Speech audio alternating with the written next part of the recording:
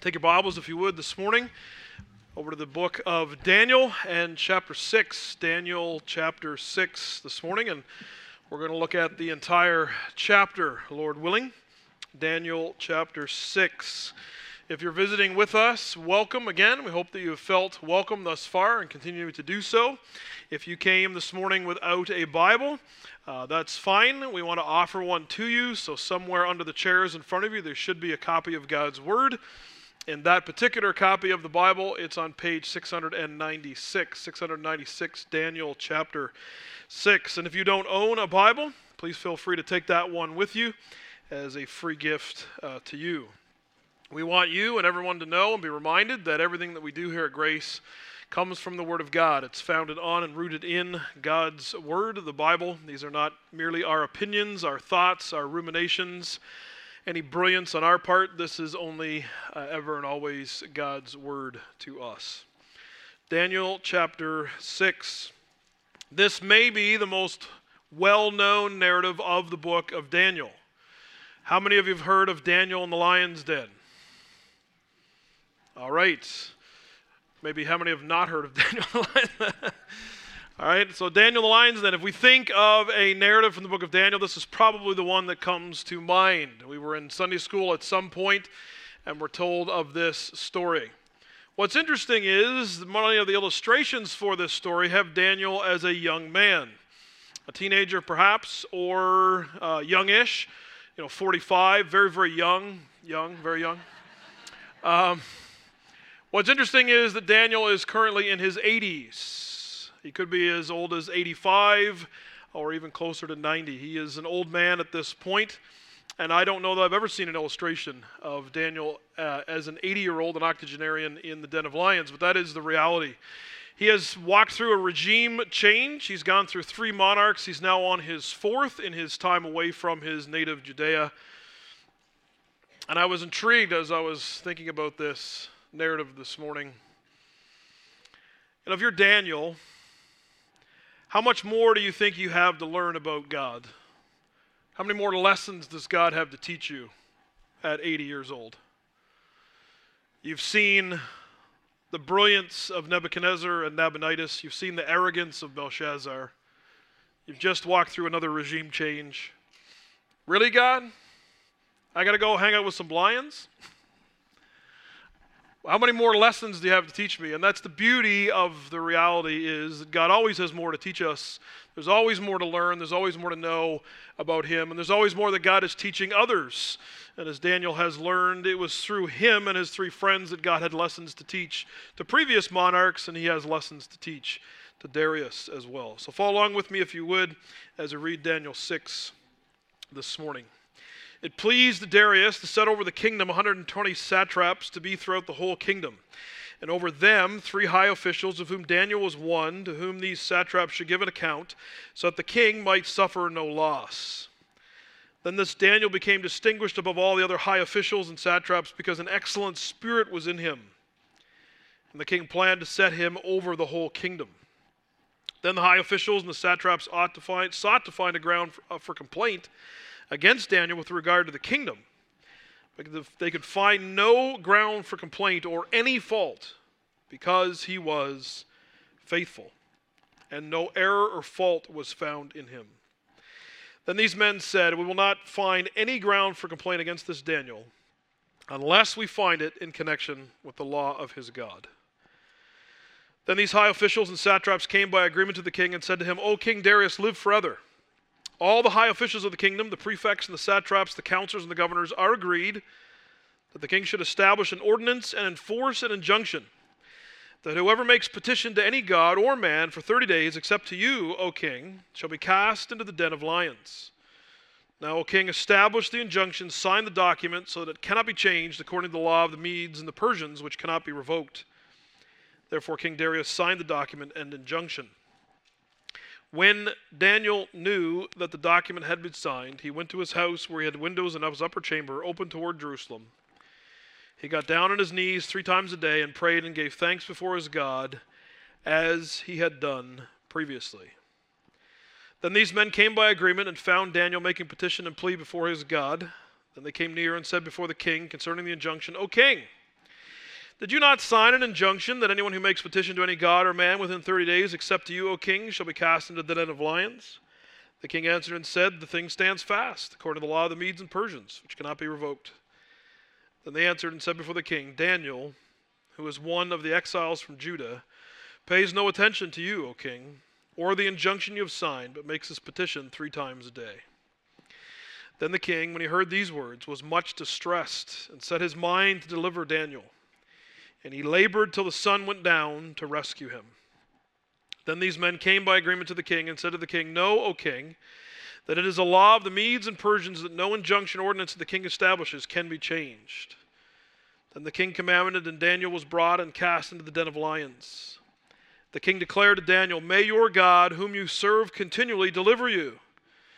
And a stone was brought, laid on the mouth of the den, and the king sealed it with his own signet, and with the signet of his lords, that nothing might be changed concerning Daniel. Then the king went to his palace and spent the night fasting. No diversions were brought to him, and sleep fled from him. Then at break of day the king arose and went in haste to the den of lions. As he came near to the den where Daniel was, he cried out in a tone of anguish. The king declared to Daniel, O Daniel, servant of the living God, has your God, whom you serve continually, been able to deliver you from the lions? Then Daniel said to the king, O king, live forever. My God sent his angel, shut the lions' mouths, and they have not harmed me, because I was found blameless before him, and also before you, O king, I have done no harm.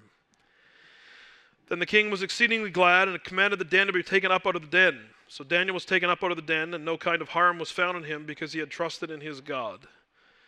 And the king commanded, and those men who had maliciously accused Daniel were brought and cast in the den of lions, they, their children, and their wives. And before they reached to the bottom of the den, the lions overpowered them and broke all their bones in pieces.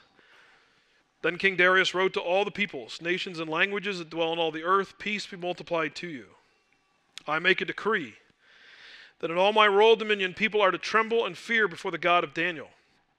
For he is the living God, enduring forever. His kingdom shall never be destroyed, and his dominion shall be to the end. He delivers and rescues. He works signs and wonders in heaven and on earth. He who has saved Daniel from the power of the lions.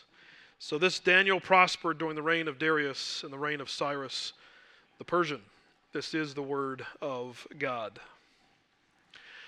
What we want to see from this text, I believe one of the key points and the themes of it is this idea of faithfulness.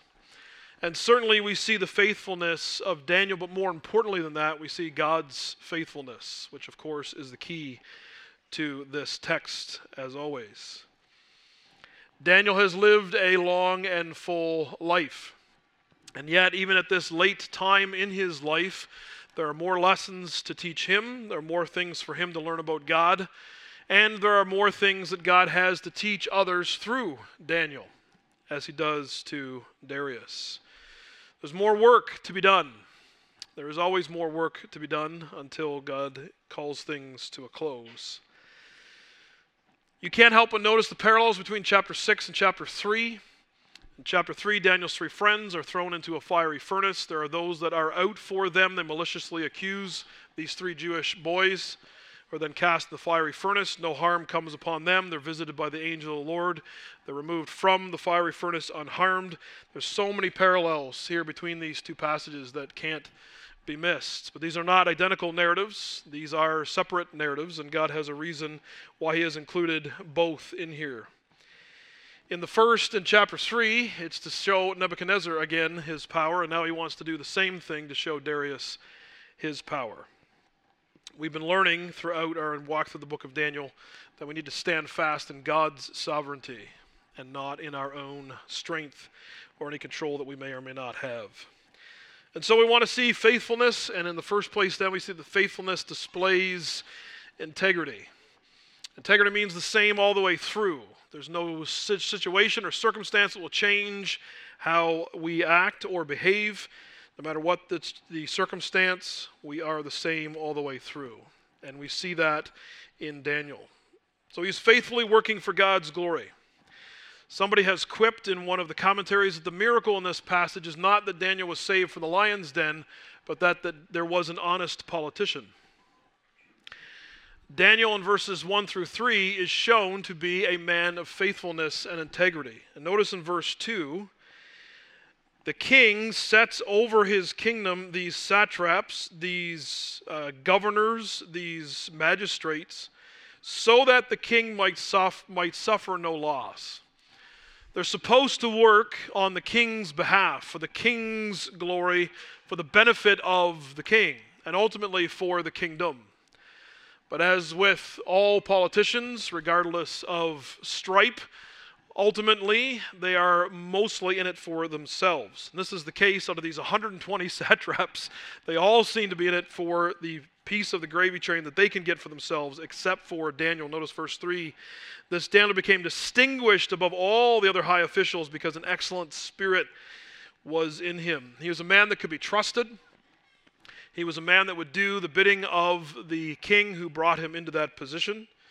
He was an individual that would work for the benefit of those to whom he was serving. He was an individual that was faithful. He was an individual that had integrity. And at this late date, through all the regime changes, through all of the monarch changes, Daniel is still faithful to his God. We all know individuals that finish poorly, and it's sad to see all the good that God did through them, and yet towards the end of their life, they crash and burn. Paul says, God, help me that I do not become shipwreck myself after preaching the gospel to others. And you could give Daniel some slack if, after going through Nebuchadnezzar, Nabonidus, and then his arrogant son Belshazzar, and all that Daniel saw, you could give him cut him a little slack for just kind of coasting into glory. And, as we had pointed out in our meeting on Friday with the elders could be there, or sermon preview, Daniel knows that this captivity is supposed to last 70 years, and then the Jewish people are supposed to be released to go back to their homeland. That is going to happen under Cyrus. And so, knowing the amount of time he's been there, the amount of time left, hey, maybe it's now time to get a little bit back just before we head back to the promised land. All kinds of things could have happened in Daniel's mind, but none of them are true except the fact that he just continued to faithfully serve a pagan monarch. Because he was not working for the pagan monarch, he was working for the glory of God. Notice that he is faithful despite opposition. Then the high officials and the satraps sought to find a ground for complaint against Daniel. It is true that those that rise to the top are oftentimes attempted to be drugged down by those below.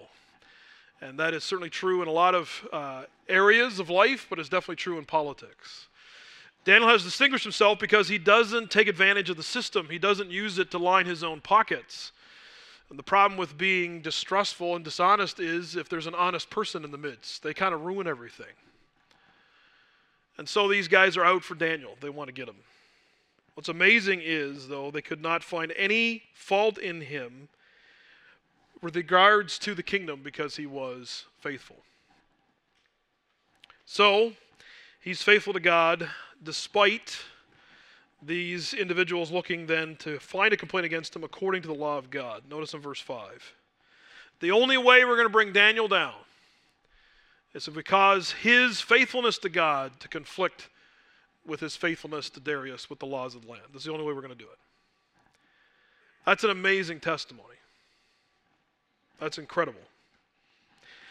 It's more incredible, God's faithfulness. And we can't miss that in this passage. This passage isn't about Daniel. It's ultimately about God.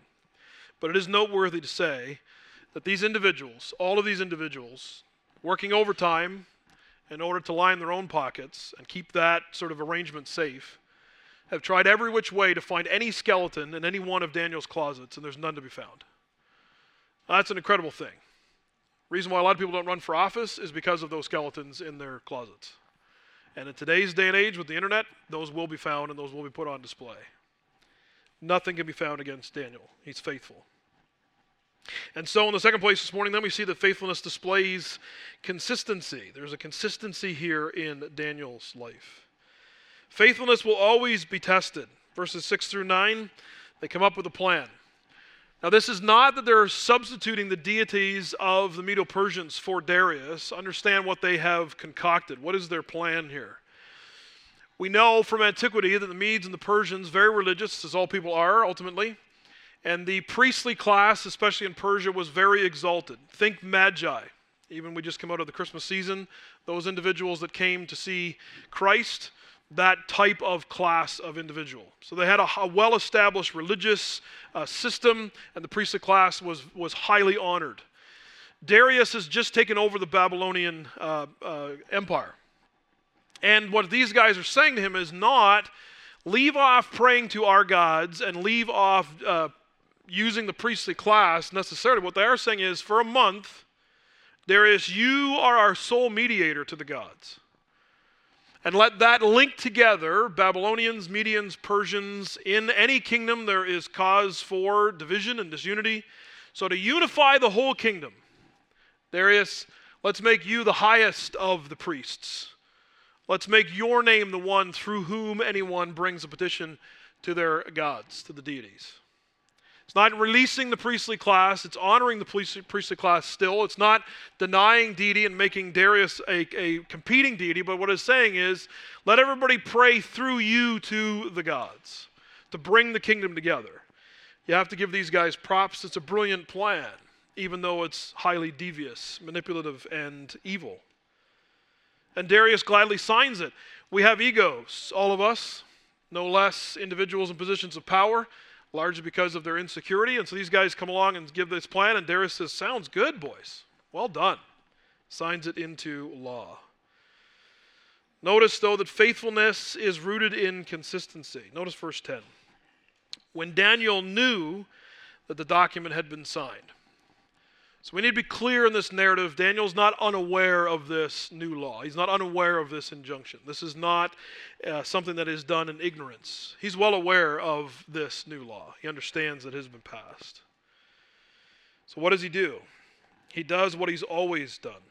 Notice at the end of verse 10, as he had done previously. Daniel doesn't start something new when this law is passed. He is not someone who is inherently anti-government. You could see this throughout Daniel's life. If he was, he would have responded vastly differently since the moment he was dragged away to Babylon from Judea. Even as a youth, he recognizes and understands that all sovereigns are under God's sovereignty, and so he is not anti-government, anti-authority. That's not what's going on here. He's not sticking it to the man. He's not going to social media and changing his profile. He's not picketing outside of the palace. None of these things. What he is doing, though, is he's doing what he's always done. He's been faithful to God. Now that faithfulness to God is being challenged, he continues to be faithful to God. There's consistency here in Daniel's worship. And notice what is the content of his prayers. He gave thanks before his God. It doesn't say what he prayed. And in verse 11, those that are against him say that he's making petitions and pleas. But it's quite possible that he's praying the same prayer that he's praying in chapter 9, which we'll get to in a few Sundays. But what we do know from the text is that he's giving thanks before his God. If the laws of the land continue to change and make what we're doing here this morning illegal or finable, is our first reaction, thank you, God. Daniel is grateful to God. And so the content of his prayers, whatever they were, they include gratitude. They include thanksgiving. We would think perhaps that what he was praying was, God, take away this injunction, don't let me get caught, any number of things that we might pray. But while we don't know directly the content of his prayers, we do know that he gave thanks to God. He is consistently faithful, doing what he had done previously. A new law in the land, new legislation does not rattle his gratitude for his God. New rules and regulations do not take away from his faith in God, his trust in God. He does as he had done previously. Sometimes we denigrate tradition. We downplay routine. And if tradition and routine is what we are clinging to more so than relationship with God, yes, we have right to look at that disparagingly.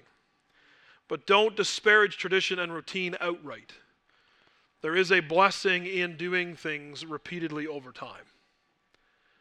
Daniel has prayed, perhaps every day, 3 times a day, since he was taken into captivity. Why does he open his window and point towards Jerusalem? He wasn't told that he needed to do that. But that's where he wants to return to. And that's the promise of God that the captive Israelites will do so. 70 years of captivity, and then they will be able to return. And we know that they do. Daniel's faithfully praying. And so he's faithful to God. Verses 11 through 13. In the background, these guys come, and they start with, hey, didn't you sign a law, Darius? He says, yes, I did.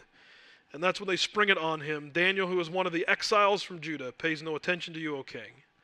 So much going on in this passage. Daniel can't seem to shake the fact that he's a slave.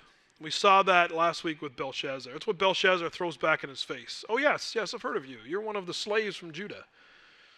That's not how Daniel identifies himself necessarily, but that's how he's always identified in a foreign land. He's never one of them. And that's okay. But they make it very clear. This is one of the others. This is one of the exiles from Judah. This is one of these Hebrews. They don't worship our gods. They don't do things our way. This is one of the slaves. Almost backhandedly, if not directly backhandedly, saying, now how dare you make him one of the 3 rulers in our kingdom? And how dare you think about putting him over all of us? He's not one of us. He never will be. And he's now proved it.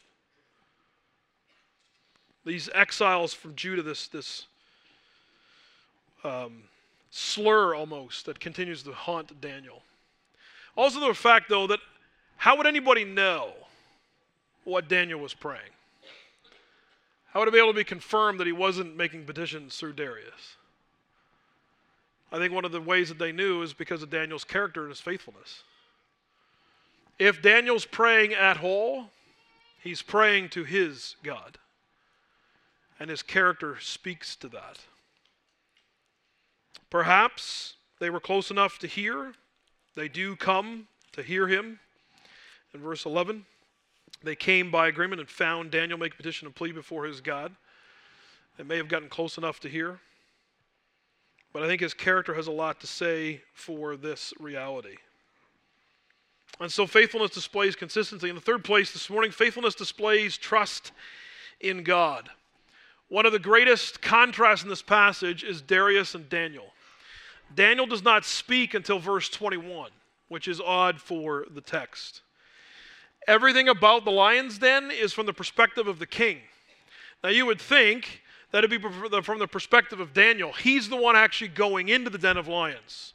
You expect if you're telling the story, it would be autobiographical or biographical from Daniel's standpoint, but it's not.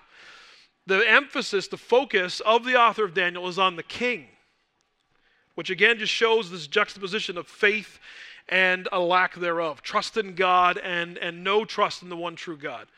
The king has a far worse evening than Daniel, which I find fascinating. The king is in his palace with all of its accoutrements, doesn't get a wink of sleep. Daniel has a great night, and we're going to see more of that as we get through the text. And so faithlessness displays helplessness. Immediately the king knows he's been duped. He knows he's been tricked. This injunction had nothing to do with putting Darius up as the new ruler of these kingdoms. This had nothing to do with uniting the kingdoms under Darius. It had nothing to do with any of these things. His pride is dashed in an instant, and he realizes all of this was a trick to get at Daniel. And what does he do? He tries everything he can do. He's much distressed, and he sets his mind to deliver Daniel. He doesn't know who he can trust at this point, but whoever he thinks he can trust, the lawyers, anybody, is there any way out of this? Is there any way to go against this injunction? Can we break this at all?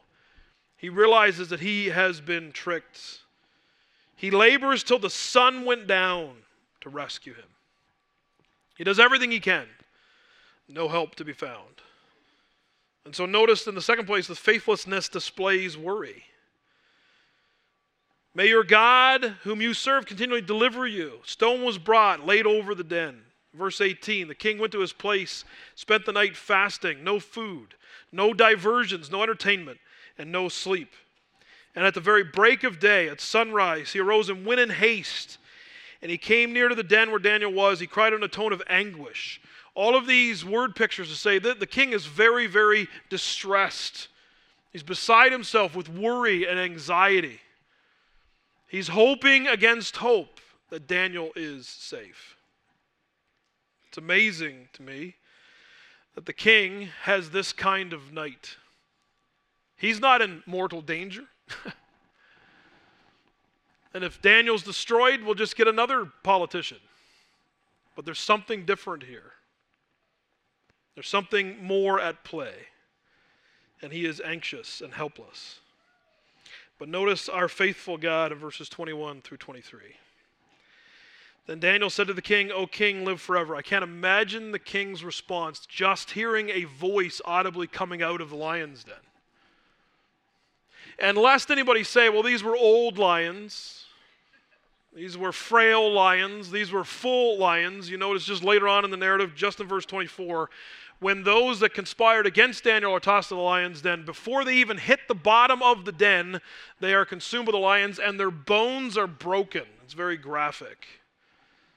No, there's no fault with the lions. The lions are fine. My God sent his angel and shut the lions' mouths, and they have not harmed me, because I was found blameless before him, and also before you, O king, I have done no harm. Subtle, but profound. I didn't deserve to be down here, O king. I had done nothing wrong to deserve this. Now we know from chapter 3 that it's the angel of the Lord. We believe perhaps a pre-incarnate appearance of Christ. Nebuchadnezzar says one like the son of the gods is in the fiery furnace with these 3 Hebrew youths. It just says that God sent his angel to shut the lions' mouths. Now this is my own speculation from the text. But I like to think that Daniel spent the night with Jesus. While the king spent the night not sleeping, fretting and worried sick, Daniel, with a lion as a pillow, had a chat with our Lord and Savior Jesus Christ. What better way to spend a night? Whether it was an angel or the angel of the Lord, we don't know from the text. But regardless, Daniel had quite an evening. A restful, thought-provoking, faith-assuring evening. Was the king had an evening full of worry and stress and anxiety. Notice the description when they pull him out. The king was exceedingly glad and commanded that Daniel be taken up out of the den. So he's brought up out of the den, and no kind of harm was found on him because he had trusted in his God. Not a spare scratch from a errant claw. Nothing. And you can't help but again see the parallels. When in Daniel 3, his 3 friends are brought to the fire furnace, no hair singed, their robes are fine, and there's not even the smell of smoke on them. And Daniel here comes out of the lion's den with nary a scratch on him. There's nothing wrong with him. Our God is faithful. And so in the 4th place this morning, we see the faithfulness declares God. This is at least one of the points of this narrative. It speaks beyond Daniel to the God of Daniel. Faithfulness avoids judgment, not so those who are faithless. Rarely in our day do those who break the law, who are in positions of power and authority, get held accountable, but here it is fairly swift and immediate. The men who maliciously accused Daniel were brought and cast in the den of lions, they, their children, and their wives, and we might think that this practice is abhorrent, and it certainly is. However, you want to, as a pagan deity, avoid reprisals. If your father was cast in the den of lions, you might seek revenge at some point later on. And so we want to make sure that no relatives are alive in order to do that. So everybody gets tossed into the den of lions. Faithfulness avoids judgment. Faithlessness leads to judgment, whether in this life or definitely in the next. And notice that faithfulness displays God's glory. Darius makes a decree in all his royal dominion. People are to tremble in fear before the God of Daniel, and you can't help again seeing the parallels between Nebuchadnezzar and Nabonidus. They make these declarations, and Darius makes one himself. He's the living God, enduring forever. His kingdom shall never be destroyed, and his dominion shall be to the end. He delivers and rescues. He works signs and wonders in heaven and on earth. He who has saved Daniel from the power of the lions. That goes out over all the kingdom. And in one incident, everything changes from worship the gods through Darius to worship the one true God because of one faithful servant of God. We disparage oftentimes faithfulness, this just steady plodding towards the kingdom. But this is Daniel's testimony, but more importantly, God's testimony. He's under no obligation to reveal himself to Nebuchadnezzar. He's under no obligation to reveal himself to Nabonidus. He's under no obligation to send his hand to write on the wall in front of Belshazzar. He's under no obligation to reveal himself to Darius. And yet God does, in his grace and in his mercy. And so we see the faithful God. So this Daniel prospered during the reign of Darius and the reign of Cyrus the Persian.